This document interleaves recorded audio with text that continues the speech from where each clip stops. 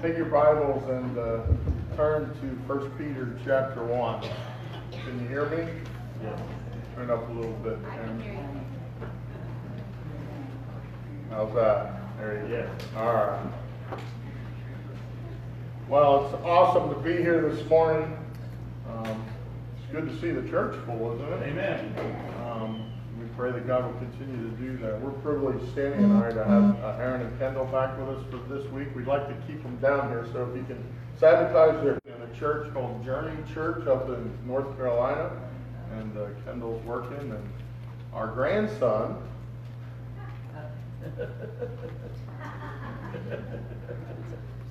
Peter gets to hear me preach for the first time. He's here, but he's not here.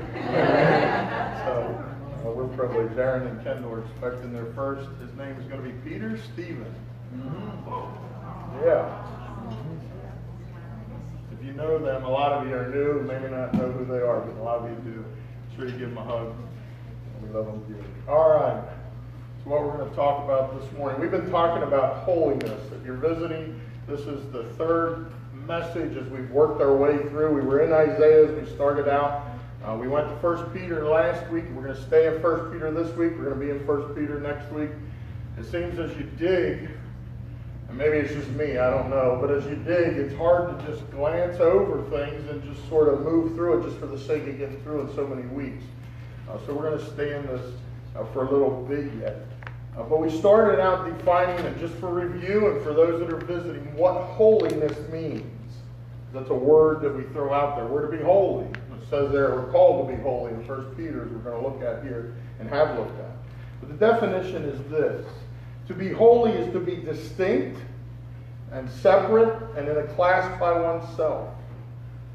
Another definition or biblical definition of it is to be holy is to be morally pure. And then as it pertains to God, because we always say God is holy, right? Well, we've got to understand that holy is not one attribute. Holiness applies because it's a separation to every characteristic of God. So when it comes to God being holy, holiness is the central attribute that relates to every other attribute that God has. His righteousness is holy. Why? Because it's so far set above ours. Obviously, it's perfection. His purity is holy. Why? Because it's set apart. His power, his omnipotence is holy. Why? Because it's set apart. And we looked at Isaiah, and I'm not going to read the scripture, go back there, but just to keep the points in mind, because we looked at Isaiah as he was given the privilege back in Isaiah chapter 6 as the throne room of God was opened up and God let him peer in.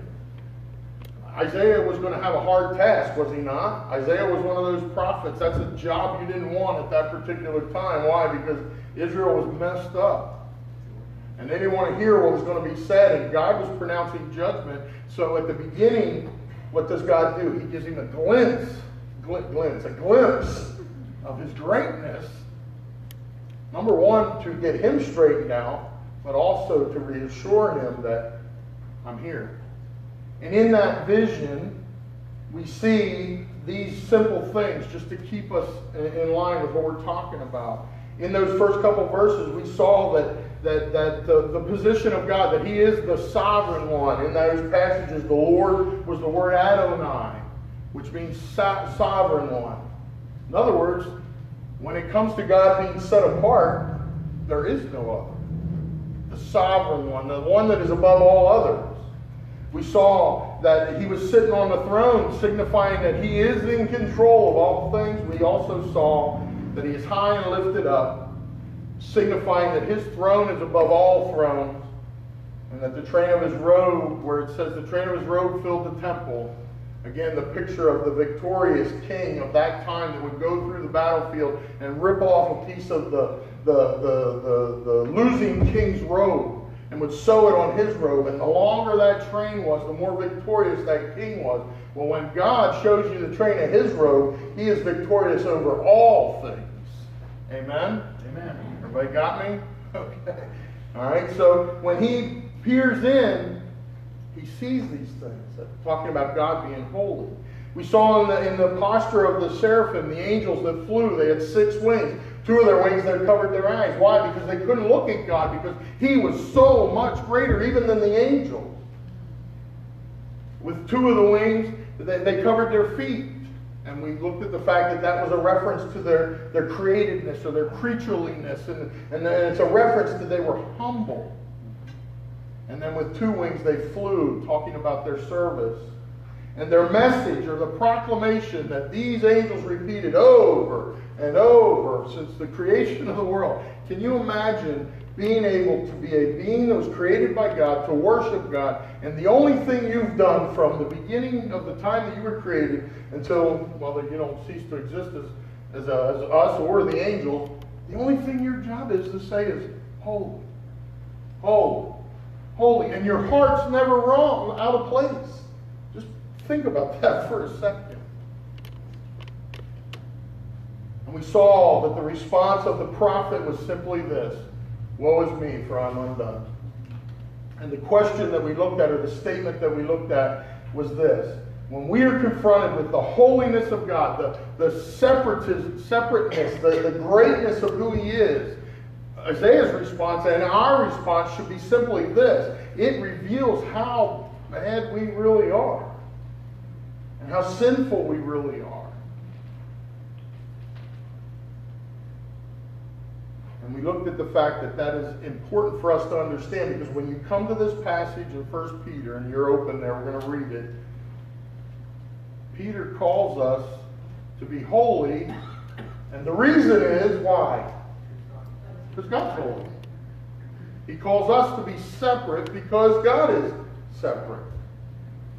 And I'm going to read the first 16 verses here, and we'll get started.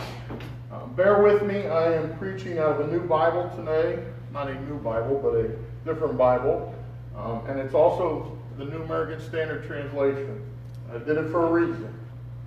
Because the words in this translation define things a little better than the New King James that we usually preach out of. So bear with me, because I'm not exactly totally familiar. My Bible, when I open up, I know where things are in the pages, because I've had it since I was a teenager, or since I was young. But this one is sort of new, so it's hard. All right, so here we go. You ready? 1 Peter chapter 1. Let's read the first 16 verses. It says, Peter, an apostle of Jesus Christ, to those who reside as aliens, scattered throughout Pontus, Galatia, Cappadocia, Asia, and Bithynia, who are chosen according to the foreknowledge of God the Father, by the sanctifying work of the Spirit, that you may obey Jesus Christ and be sprinkled with His blood. May grace and peace be yours in fullest measure. Blessed be the God and Father of our Lord Jesus Christ, who according to His great mercy has caused us to be born again to a living hope through the resurrection of Jesus Christ from the dead, to obtain an inheritance which is imperishable and undefiled and will not fade away, reserved in heaven for you, who are protected by the power of God through faith, for a salvation ready to be revealed in the last time. That's talking about your glorification when you finally get there. In this you greatly rejoice, even though now for a little while, if necessary, you have been distressed by various trials, that the proof of your faith, being more precious than gold which is perishable, even though tested by fire, may be found to result in praise and glory and honor at the revelation of Jesus Christ. And though you have not seen Him, you love Him. And though you do not see Him now, but believe in Him, you will greatly rejoice with joy inexpressible and full of glory, obtaining as the outcome of your faith the salvation of your souls.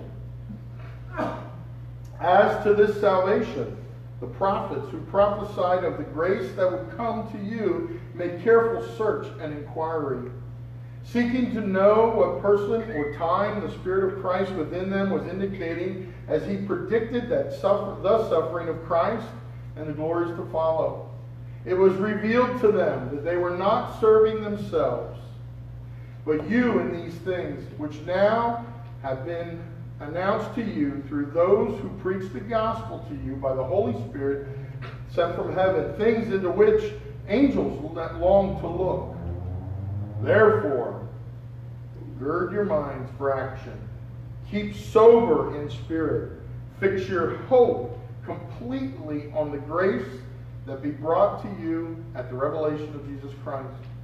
As obedient children, do not be conformed to the former lusts which were yours in your ignorance.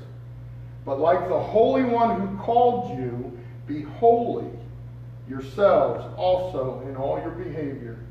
Because it is written, you shall be holy, for I am holy. And let's pray. Father, we thank you for your word. And Lord, I pray that as you promised, it would not return void. We could walk out of this room right now, finished, close the prayer, and your word will have touched our hearts in some way. Because your spirit and your word are that powerful. But Father, I pray that you would guide what we talk about from here on out. And just help us to get a glimpse of your greatness. And how we, as representatives of your glory, and as representatives of the gospel, may live our lives in a way that that representation is done well. And we ask these things in Jesus' name. Amen. Amen. Amen. Called to be holy. And we looked last week just quickly that positionally we are called out. Iglesia. You know where that word came from, like Julio Iglesias? I don't know. Anyway, ecclesia means what? It's the word for the church, but it means what? Called out ones. Positionally, we are called out as 100% righteous and set apart unto eternal life. Meaning that if we got saved, we were born again, and when God looks at us, he sees the heart. And what does he see? He sees his Son, Jesus Christ, and his righteousness. So positionally, we are called out 100% righteous, set apart unto eternal life. In verses 1 and 2, those promises are that we're chosen according to the foreknowledge of God the Father. Verse 2, we're sanctified by the work of the Spirit. Verse 3, we are saved according to his great mercy that has caused us to be born again to a living hope. Verse 4, where we will obtain an inheritance which is imperishable and undefiled, and it won't fade away, and it is reserved for us in heaven. Verse 5, protected by the power of God. And Peter is telling them that their salvation is dependent on who? On God.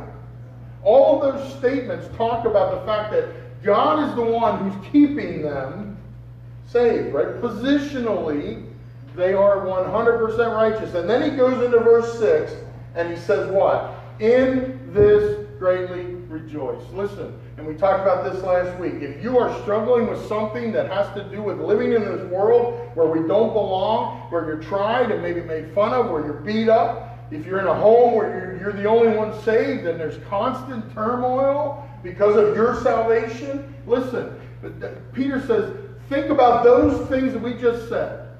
And he says, rejoice. In those things, rejoice. But we are practically, positionally we're 100% righteous. Practically we're called out to live a pattern of life that is separate, holy, called out from the world that we're called out from. And that's what we talked about last week. And we talked about the reason is, in verse 13 through 16, we just read it, the reason is because God's holy, we're to be holy. 1 Thessalonians says this is the will of God, which is, anybody know the rest of the verse? This is the will of God. No? There you go. Your sanctification. What is God's will for your life? Any of you struggle with what God's will is for your life? I hear that. Used to be, you hear that all the time. What does God want me to do? I don't know if he wants me to go overseas. I don't know if he wants me to do this. I don't know if he wants me to go to this church or that church or whatever. The Bible says this. This is the will of God. Your sanctification. What does that mean? It's the process of taking the outside you and growing to match the reborn spirit inside. And you do that by not conforming to the world, transforming your mind, renewing it, and sooner or later, when you start to think like God, the outside, or the mind which is responding to the desires of the heart, the outside eventually is separate. Is separate. So we're to be holy because God is holy. The therefore there, again, based on the truths that were in those verses before, that they are begotten to a living hope through faith in Jesus Christ, that they have an inheritance that is reserved in heaven. That inheritance is incorruptible. That inheritance is undefiled. That inheritance will not go away. It's not like a reservation you make in a hotel and you show up and all of a sudden somebody took your room. It is there forever. And it is kept by God's power. The gird up your minds for action is a picture again of that tunic. And I'm going to, because we need this all to keep in mind as we go. It's a picture of that tunic being tucked up like that person of that time period so that they could move about without tripping or stumbling. Remember the dresses that they wore? No, they weren't dresses, but the tunics that they wore. It says, gird up your minds for action. And it simply means this, to pull up the loose ends of your mind so that you can think clearly, so that you're not a double-minded person. A disciplined mind means a disciplined body, and we're to reject the lies of the world and focus on the truth of who we are and what God has done and will do. We're to be sober in spirit. We're to be clear-headed, not allowing anything to cloud our thinking, meaning we're to be focused and intentional. We're not to be intoxicated with the lures and the lies and the things of this world. We're to fix our hope fully because of the great grace we have been shown in salvation. We should live without hesitation for the one who our hope is in. And as we talked about in James a few weeks ago, be living with the anticipation that Jesus is going to come back in any minute. Grace that is brought to you. That's future grace. This is grace that will be given at your glorification when you get to the doorstep of heaven. Then he says, as obedient children, don't be conformed to the former lusts which were yours in your ignorance. Living for Jesus is a choice. Be thankful you have that choice. When you go outside the doors and you run into people who act really stupid, feel sorry for them because they're lost. They don't have the Spirit of God in them. They don't have the Word of God being filtered through them. And they're acting like who they are on the inside. You want to see why the world is messed up? Listen, living for Jesus is a choice. You have a choice. Remember we talked about this. Liberty is not my ability to go do something that the world does and feel free from my conscience. You can say that. That's not really what it is. We have liberty because we have the Holy Spirit in our life, and the Holy Spirit gives us the choice. We have liberty to choose where we didn't have liberty to choose before. When we were lost, we acted like we were lost. We did what a lost person does. When we get saved, we have liberty to choose between the two. That's that choice. That's that choice. Peter says, don't live like you used to when you didn't know any better. And then he gets on, and here we are where we are this week. We're getting there. But like the Holy One who called you, be holy yourselves also in all your conduct, because it is written, you shall be holy because I am holy. Now let me just give you a little bit of a background thing on Peter, because to understand maybe some of the, even James, when we went through James, and say, man, these guys spoke pretty tough. I mean, they were like, there's not a room for any gray area. I'm going to tell you something. If you can find a gray area in the Bible, you know who made it gray? You did. God doesn't make them gray. They're black and white. It's just a matter of whether we want to see what God wants to say or not. But Peter, as we walk our way through, or work our way through this letter, we need to be careful to remember who Peter was and what happened to him, because in this letter, some of that is brought out, probably in his harshness. Peter was one of the first disciples called by Jesus. He was a fisherman and a sinner when Jesus found him. Fishermen at that time, and probably of this time, were rough guys. I always like to refer to the fishermen as the truck drivers of that time period, because I was a truck driver for 20 years, and I understand that when you say that, you get a picture in your head of a specific character. Well, Peter was a fisherman. These were rough guys. These were rough guys. They would have been considered the man's man of that time period. Now, they were rough, they were tough, they were fearless, and they were probably pretty vulgar men. They were rough and tough because of the trade and the work that was involved in it. Think about, we have fishing lines. I know we have some fishermen that come in and out here on Sundays every once in a while. But fishing the way we do it is not fishing the way they did it. These guys used their muscles. They knitted the nets together. They pulled them in and out. They didn't have cranes and they didn't have pulleys. These were tough men. They were fearless because these guys went out in primitive boats in the middle of the Sea of Galilee. And I think we looked at it a few months ago. The storms that would come down, and Sandy and I were at the Sea of Galilee. The Sea of Galilee sits way low. And the wind comes off of those mountains, and it comes up out of nowhere. And these guys would go out in these primitive boats full of fish, and I'm sure at times they were tipped over. So these guys were fearless men. Sometimes I get the picture in my head of the guys. How many of you watch Deadliest Catch?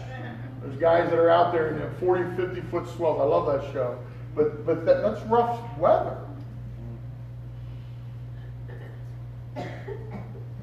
And when Jesus walked up to him along that shoreline that day when he met him, and he called him to follow him, did Peter hesitate? No. He got up and he went. He did not hesitate, meaning that he left everything that he knew and had worked for to that point behind. Now, you didn't know this about Peter, and I don't think he left this behind, but he was married. All right? I don't know exactly how that works into all of that, but he was married. So he had a life that was outside, that had a lot of things invested, and he just walked away from them all and followed the Lord. Peter was the disciple who was bold and brash, and many of us would refer to him as the one who would put his foot in his mouth all the time, saying things that just came to his head. I don't know anybody like that.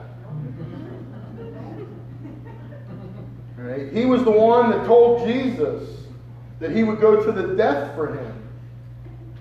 And then when Jesus told him that he would deny him 3 times, that was the response. And we know that Peter did what? He did deny Christ, did he not? 1 time. He also denied Christ what? 2 times. Not just 2 times, but 3 times. 3 times. And after Jesus had died and was put in that tomb, I'm sure that he, as well as the other disciples, did a lot of thinking. And we know that at the end of the Gospel of John, we find Peter, as well as several of the other disciples, doing what? Fishing. They went back to their trade. Now, there's some conjecture as to what exactly, and you could go and think about it in any way you want, and probably is right. But I believe that Peter, after having been that bold, brash guy, having denied Jesus 3 times, when he got back to it, to after Jesus had been risen from the I'm not worthy to do that anymore. The guy that put his foot in his mouth says, I'm going back to fishing. I'm going back to fishing. Because he felt a failure, and maybe he had just given up. And what does Jesus do, just to reinforce the 3 denials? What does Jesus do? He comes back, and he calls Peter to what he's called him to, because in this passage we talk about Jesus being the cornerstone. Peter, his name was what? It was Cephas, and it means what? Little stone. And he was going to be one of the foundational people, and this has nothing to do with the Pope or anything like that, but he was going to be one of those prophets that the church would be grounded or founded on. And what does Jesus do? He comes and he tells him to what? Feed my sheep 1 time. Or feed my lambs 1 time. Feed my sheep 2 times. Feed my sheep 3 times. What does Jesus do? He says, listen, I think the 3 times are significant because of the 3 denials. And what does Peter do as he gets to this letter? I think that the passion and the power that you read in this is from a guy who failed, was picked up, and really understood what he was part of. And with that passion, that's what he's writing with here. And that's where he says, therefore, because of all of these things that we talked about, gird up your minds for action. Keep sober in spirit. Fix your hope completely on the grace brought to you at the revelation of Jesus Christ. As obedient children, do not be conformed to the former lusts which were yours in your ignorance, but like the Holy One who has called you, be holy yourselves also in all your behavior, because it is written, you shall be holy, for I am holy. And then we get to this verse, and it says this, and if you address as Father the one who impartially judges according to each man's work, conduct yourselves in fear during the time of your stay here on earth. And I want to bring your attention to some of the words that he uses in this verse because they're very important. If I walk up and down these streets and I say, do you know who God is? I would bet that most people would say, I believe in God. I call to God. I pray to God. All right? You've heard it, and am I the only one that's heard it? But Peter says here this, if you address as Father the one, address is to call upon or appeal. And what Peter is saying here is simply this, if you call God your Father, remember that He is the one who's watching you and who you will answer to. And just a side note, not everyone, and Jesus himself says this, not everyone who says, Lord, Lord, will enter into heaven. Isn't that a verse? It's a verse that haunts you sometimes when you think about it, when you catch yourself not being the way that you're supposed to be. Not for salvation, but because of salvation. And I want you to be very clear to understand this. Just because you go to a church and you sit in church, if you sat in there 24 hours a day, it doesn't make you one of God's children through Jesus Christ any more than if you stood in a garage would make you a car. And that's the power that Peter's talking about here. He's saying if you address God as your Father, and let me just throw this out there. I put it on Facebook as I was studying, this quote came up. Some of you will have read this already. If you're not interested in giving God glory, and this is separate from what we're talking about, all right? It's involved with it, but it's not really the main part. If you're not interested in giving glory, honor, and thanks to the Lord who sits on the throne while on earth, digest this. What makes you believe that you will be in heaven where this is all that happens day and night if you are unwilling to choose worshiping God now? Why do we think we will be in heaven where everything created worships Him when we don't do it here? And it's not just talking about Sunday morning. This is an hour and a half. If you come for Sunday school, it's from 9:15 until, if I'm short, 12. All right, so you've got 2 3/4 hours. I say that kiddingly. But you've got 2 3/4 hours. Now listen, the rest of your week is also worship. Amen. Amen. Everything you do is worship. The way you think is worship.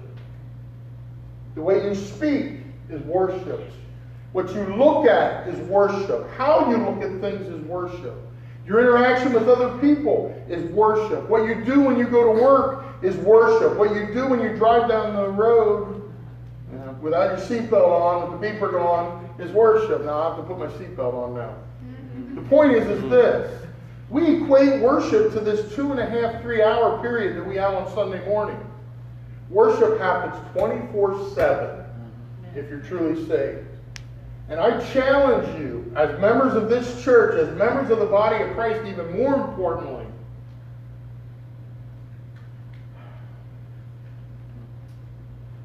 does worship matter? Or is it just something you do on Sunday? Because Peter says here, if you address as the Father the one. And he goes, who impartially judges, and we'll deal with that in a second. Listen, all of you who claim, or not you, but all people who claim to know Christ as Savior, but never have time for His Word, I'm going to step on toes, never have time for His work, never have time for His people, never have time for His body, the church. As James, Jesus' brother, would say, who we just finished studying that letter, he would say, but be doers of the word and not hearers only, what? Deceiving yourselves. That'll punch you in the gut, doesn't it? Think about that. But he says, if you call God as your Father, he says, conduct yourselves in fear during the time of your stay here on earth. If you go back to verse 1, and we may have touched this, I don't remember exactly everything we talked about last week, but for some reason the Lord laid this on my heart. But if you go back to verse 1, it says in this verse that we just read, you conduct yourselves during your time or your stay here on earth. If you go back to verse 1, he says, Peter, an apostle of Jesus Christ, to those who reside as aliens, if you got the New American Standard, those who don't belong here. And in this verse he says, if you call God as your Father, conduct yourselves in fear during that time that you're here when you really want to be there. And the word fear there is not, well, it may be a trembling fear, but it's more of a reverence or an awe and a respect for what God has done for us. That would be going back to what we looked at in Isaiah, where Isaiah, when the throne room of heaven is opened up, and he sees the greatness of God, did he question how he was supposed to be? No, he fell to his face. He fell to his face. His response was, woe is me, for I am undone. Listen, we will, and I know we've talked about this several times in James and now, and remember, your life here is not about you. It's about serving the Lord. You are a steward of God's glory. You're here that the people in this world look at you. They're to see the characteristics of God in how you live because of what Jesus did for you. So you're a steward of that. You're a steward of the gospel. If your life is lived in defeat and failure because you refuse to take the tools that God has given you to be transformed from the old into the new, you're saying the gospel doesn't have the power to change you to everybody else that's looking at you, who you might say Jesus is the way. They say, ain't your way. But we're stewards of that, and we will. You will give an account from the moment of salvation, whenever that was. For some of us, that was when we were little. James, how many years have you been saved? 64. Terry, how long have you been saved? 2 hours? I'm kidding. How many? No, I can pick one, Gary. He's like, I'm getting in. Huh? 55 years. Tom? 75. 75 years. Joe? How many? He's not what? That's one of your deacons. 50 years. 50 years. And you could go around this room. Listen. From the moment that every one of these people, you included, the moment you recognized you were lost and you called out and asked God to save you from your sin, and He came into your life and He made you new inside, from that moment on, you were entrusted with the glory of God and the gospel. And from that moment on, one day we looked at those verses last week in 2 Corinthians chapter 5, where it talks about the Bema Seat judgment. One day every one of you will stand before God, not for judgment of heaven and hell, but for reward or no reward. And you will give an account of every moment,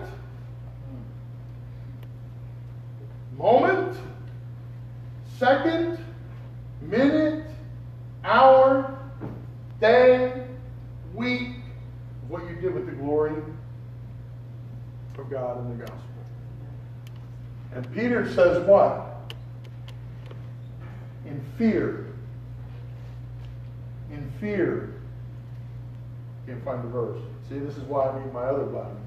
In fear, live your life. 17, I got it. While you stay here on earth. He says there in that verse again, as you address as Father, the one who impartially judges according to what? Read those words with me, the next one. According to what? One's work. Each man's work. Each man's work. Each man's work.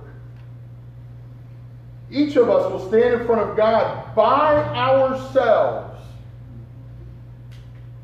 face to face, with the one who died on the cross for you, where his piercing eyes, who have known you every second from Genesis, before Genesis 1:1, and he will say, what'd you do with my glory? There's not going to be able to turn around and go, well, James messed up on that day, and it's his fault. Or, I just had to, no. When the fire of God purges, it's with the ultimate purity. He knows all things. There's nowhere we can hide. Now listen, that's what 1 John 1:9 brings in, where when we mess up, we can make things right. But we will stand and we will give an account for what we did with our lives. And we are to live in reverence to God who's called us out to be separate, knowing that He sees and knows all. And Peter brings them into the next verse and the reality of what it cost for their salvation. Look at verse 18 and 19.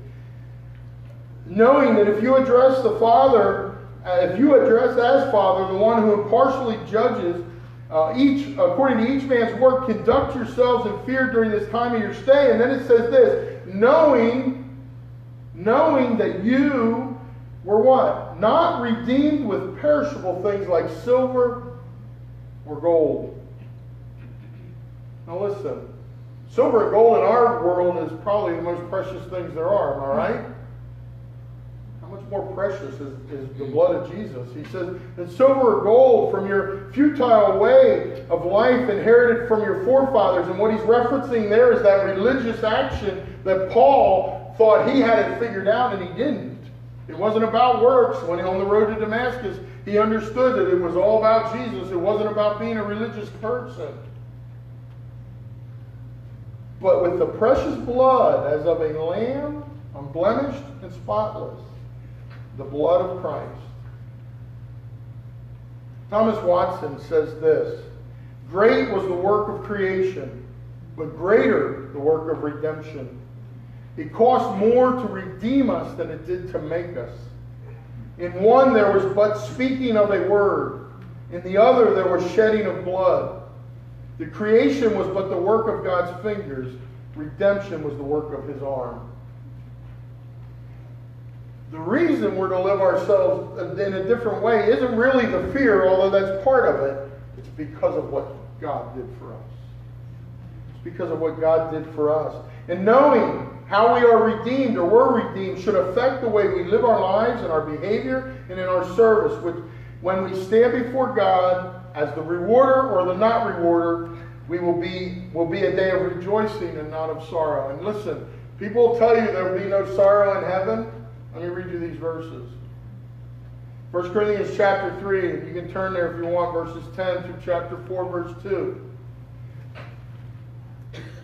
It says, according to the grace of God which was given to me as a wise master builder, I laid a foundation, and another is building upon it. But let each man be careful how he builds upon it. That's the foundation of Jesus Christ. For no man can lay a foundation other than the one which is laid, which is Jesus Christ. Now if any man builds upon that foundation with gold, silver, or precious stones, wood, hay, and straw, each man, there's that word, those words again, each man's work will become evident. For the day will show it, because it will be revealed with fire. And the fire itself will test the quality, not the quantity. Make sure you get that word right. The quality, that means if you do everything in your life for the Lord, and you do this, and you got all kinds of things going on, but none of it meant anything, you're going to stand there with nothing. But if you did one thing that was of quality that lasted forever, you'll be rewarded. Get that there. Each man's work, if any man's work which is built upon it remains, he will receive a reward. If any man's work is burned up, he shall suffer loss, but he himself shall be saved, yet so as through fire. Do you not know that you are a temple of God, and the Spirit of God dwells in you? If any man destroys the temple of God, God will destroy him. For the temple of God is holy, and that is what you are. Let no man deceive himself. If any man among you thinks that he is wise in this age, let him become foolish, that he may become wise. For the wisdom of this world is foolishness before God. For it is written, He is the one who catches the wise in their craftiness. And again, the Lord knows the reasonings of the wise, that they are useless. So then let no one boast in men, for all things belong to you. He goes on, whether Paul or Apollos or Cephas or the world or life or death or things present or things to come, all things belong to you, and you belong to Christ, and Christ belongs to God. Let a man regard us in this manner as servants of Christ and stewards, there it is, of the mysteries of God. The mysteries of God is the gospel, His glory, and the church. In this case, moreover, it is required, and put this, if you've got your Bible open, underline this and put it on your mirror, put it in your mirror, in your bathroom, make it the last thing that you read before you go to bed, and the first thing you read before you get up. It says this, it is required of stewards that one be found faithful, trustworthy.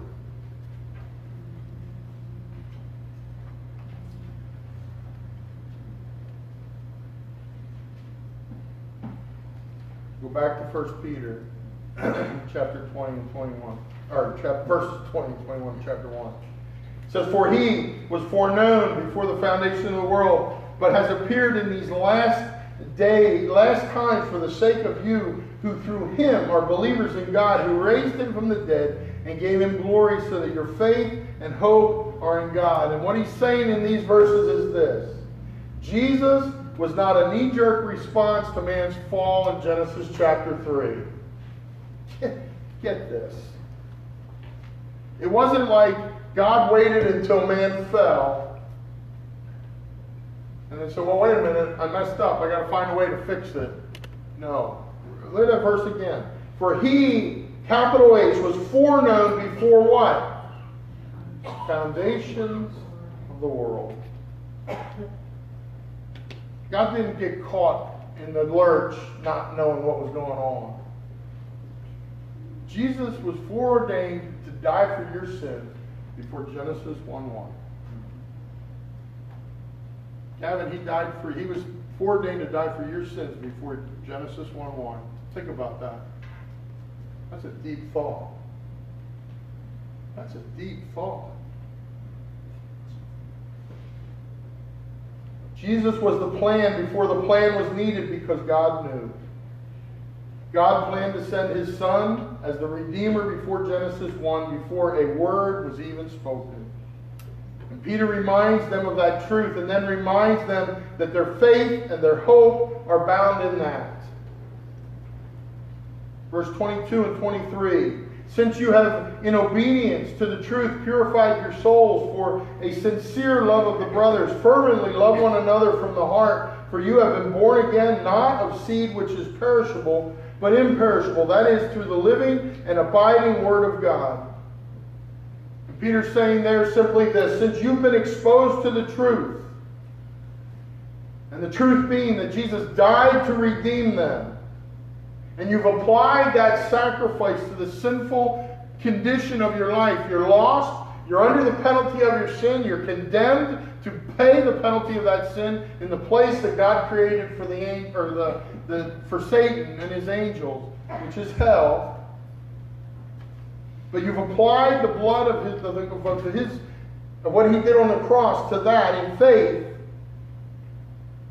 He says in that verse, you have in obedience to the truth purified your souls. Obedience to the truth would be a reference sort of somewhere along the line with Romans 10:17. Faith comes by what? Hearing, and hearing what? Pastor Steve? Hold on. Hearing what? Pastor Steve? No. Hearing TBN? No. Hearing the loudspeaker out here? No. It's hearing what? Word of God. Literally in the translation, it's the story of Jesus. The verses before in Romans 10:8-11 say this. It says, the word is near you, in your mouth and in your heart, that is, the word of faith which we are preaching, that if you confess with your mouth Jesus is Lord and believe in your heart that God raised him from the dead, you shall be saved. For with the heart man believes, resulting in righteousness, and with the mouth he confesses, resulting in salvation. For the scripture says, whoever believes in him will not be disappointed. Think about that. This life may let you down. This life may tear you up. This life may spit you out. This life may be miserable. But your salvation, it says there, if you truly are saved, you will not be what? Disappointed. In this greatly rejoice. The words that he said before. Hearing the truth. Actually, if you go to verse 13 of Romans 10, it says, whoever will call upon the name of the Lord will be saved. Hearing the truth, responding to the truth in obedience, believe in your heart, confess with your mouth. The result in 1 Peter there is you will purify your soul, or God will purify your soul. You can't do that. But faith does that. Purified is a perfect participle that describes a past action that has ongoing results. Listen, you are continually being saved.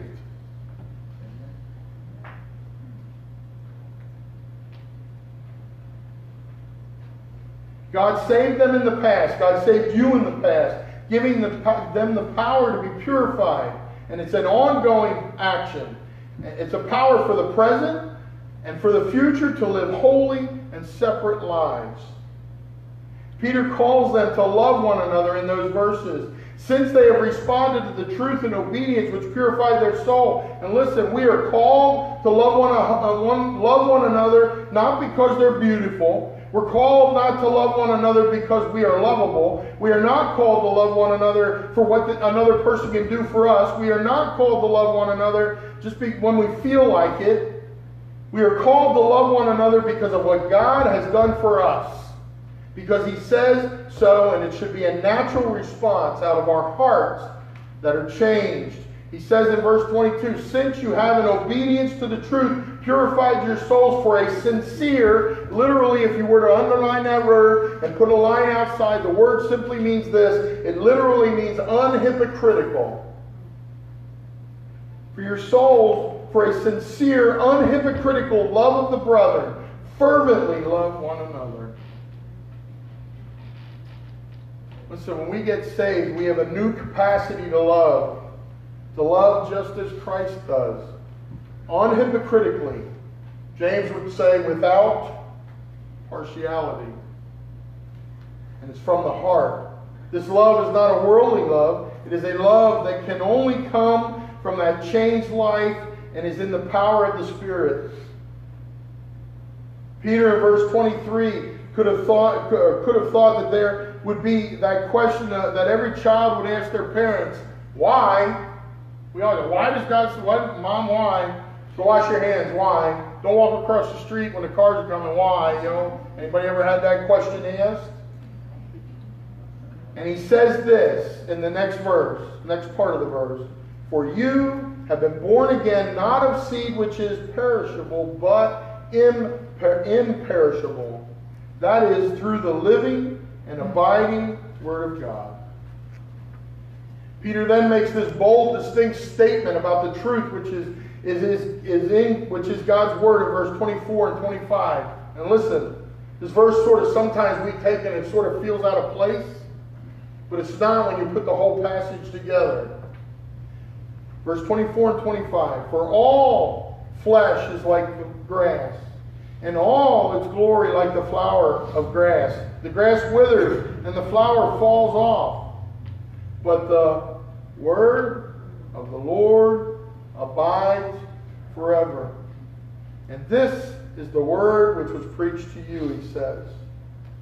That's the word that they preached him. Not only has the gospel not changed, it will never change. It is forever and ever the same. There's only one way to heaven. It's Jesus Christ. When Adam sinned, there's only one way for Adam to get to heaven, way back in the book of Genesis, and that was through Jesus Christ. There was only one way for Moses to get to heaven. It was through Jesus Christ. There's only one way for Abraham to get to heaven, and it was through Jesus Christ. Old Testament saints looked forward to Jesus coming, the promise in Genesis 3:15. We look back to the finished work of Jesus Christ. There is only one way. There is no need to worry that God will change the standard. There's no need to worry that he will change his mind and take back his promises. They are eternal. And so is the command to be holy because he is holy. And so is the command to love one another. His word abides forever. That means this, listen. If you know Jesus Christ as your Savior, you are part of the body of Christ. If you call First Baptist Church your home, you're part of the local body of Christ that meets here. But you're part of a bigger body all over the world. And that means this. We are to have a fervent love for each other. He goes on in verse 1, and I'm just about done. Therefore, putting aside all malice and all guile and all hypocrisy and envy and all slander. He points back to verse 23 and 23 through 25, which was what talked about. The Word of God is, in verse 23, it is living and enduring. In verse 23, it is also the seed which is imperishable. In verse 25, again, it abides forever. The living and enduring Word is brought alive in our lives personally through the seed which is imperishable, which was planted in our heart at salvation. The Word is that seed, but also, what did we get upon salvation? We got eternal life. Who came to live inside of us? Holy Spirit. The Spirit. The Holy Spirit, which produced new life in us by first massaging our dead, cold heart so that we can understand the living, enduring Word and respond, but also to help us understand and to live holy, separate lives. This seed is permanent, never changing in His work. And He never leaves us. The Word and the Spirit are the source of our ability to spiritually transform us and help us to grow, as Peter will address in the next verse.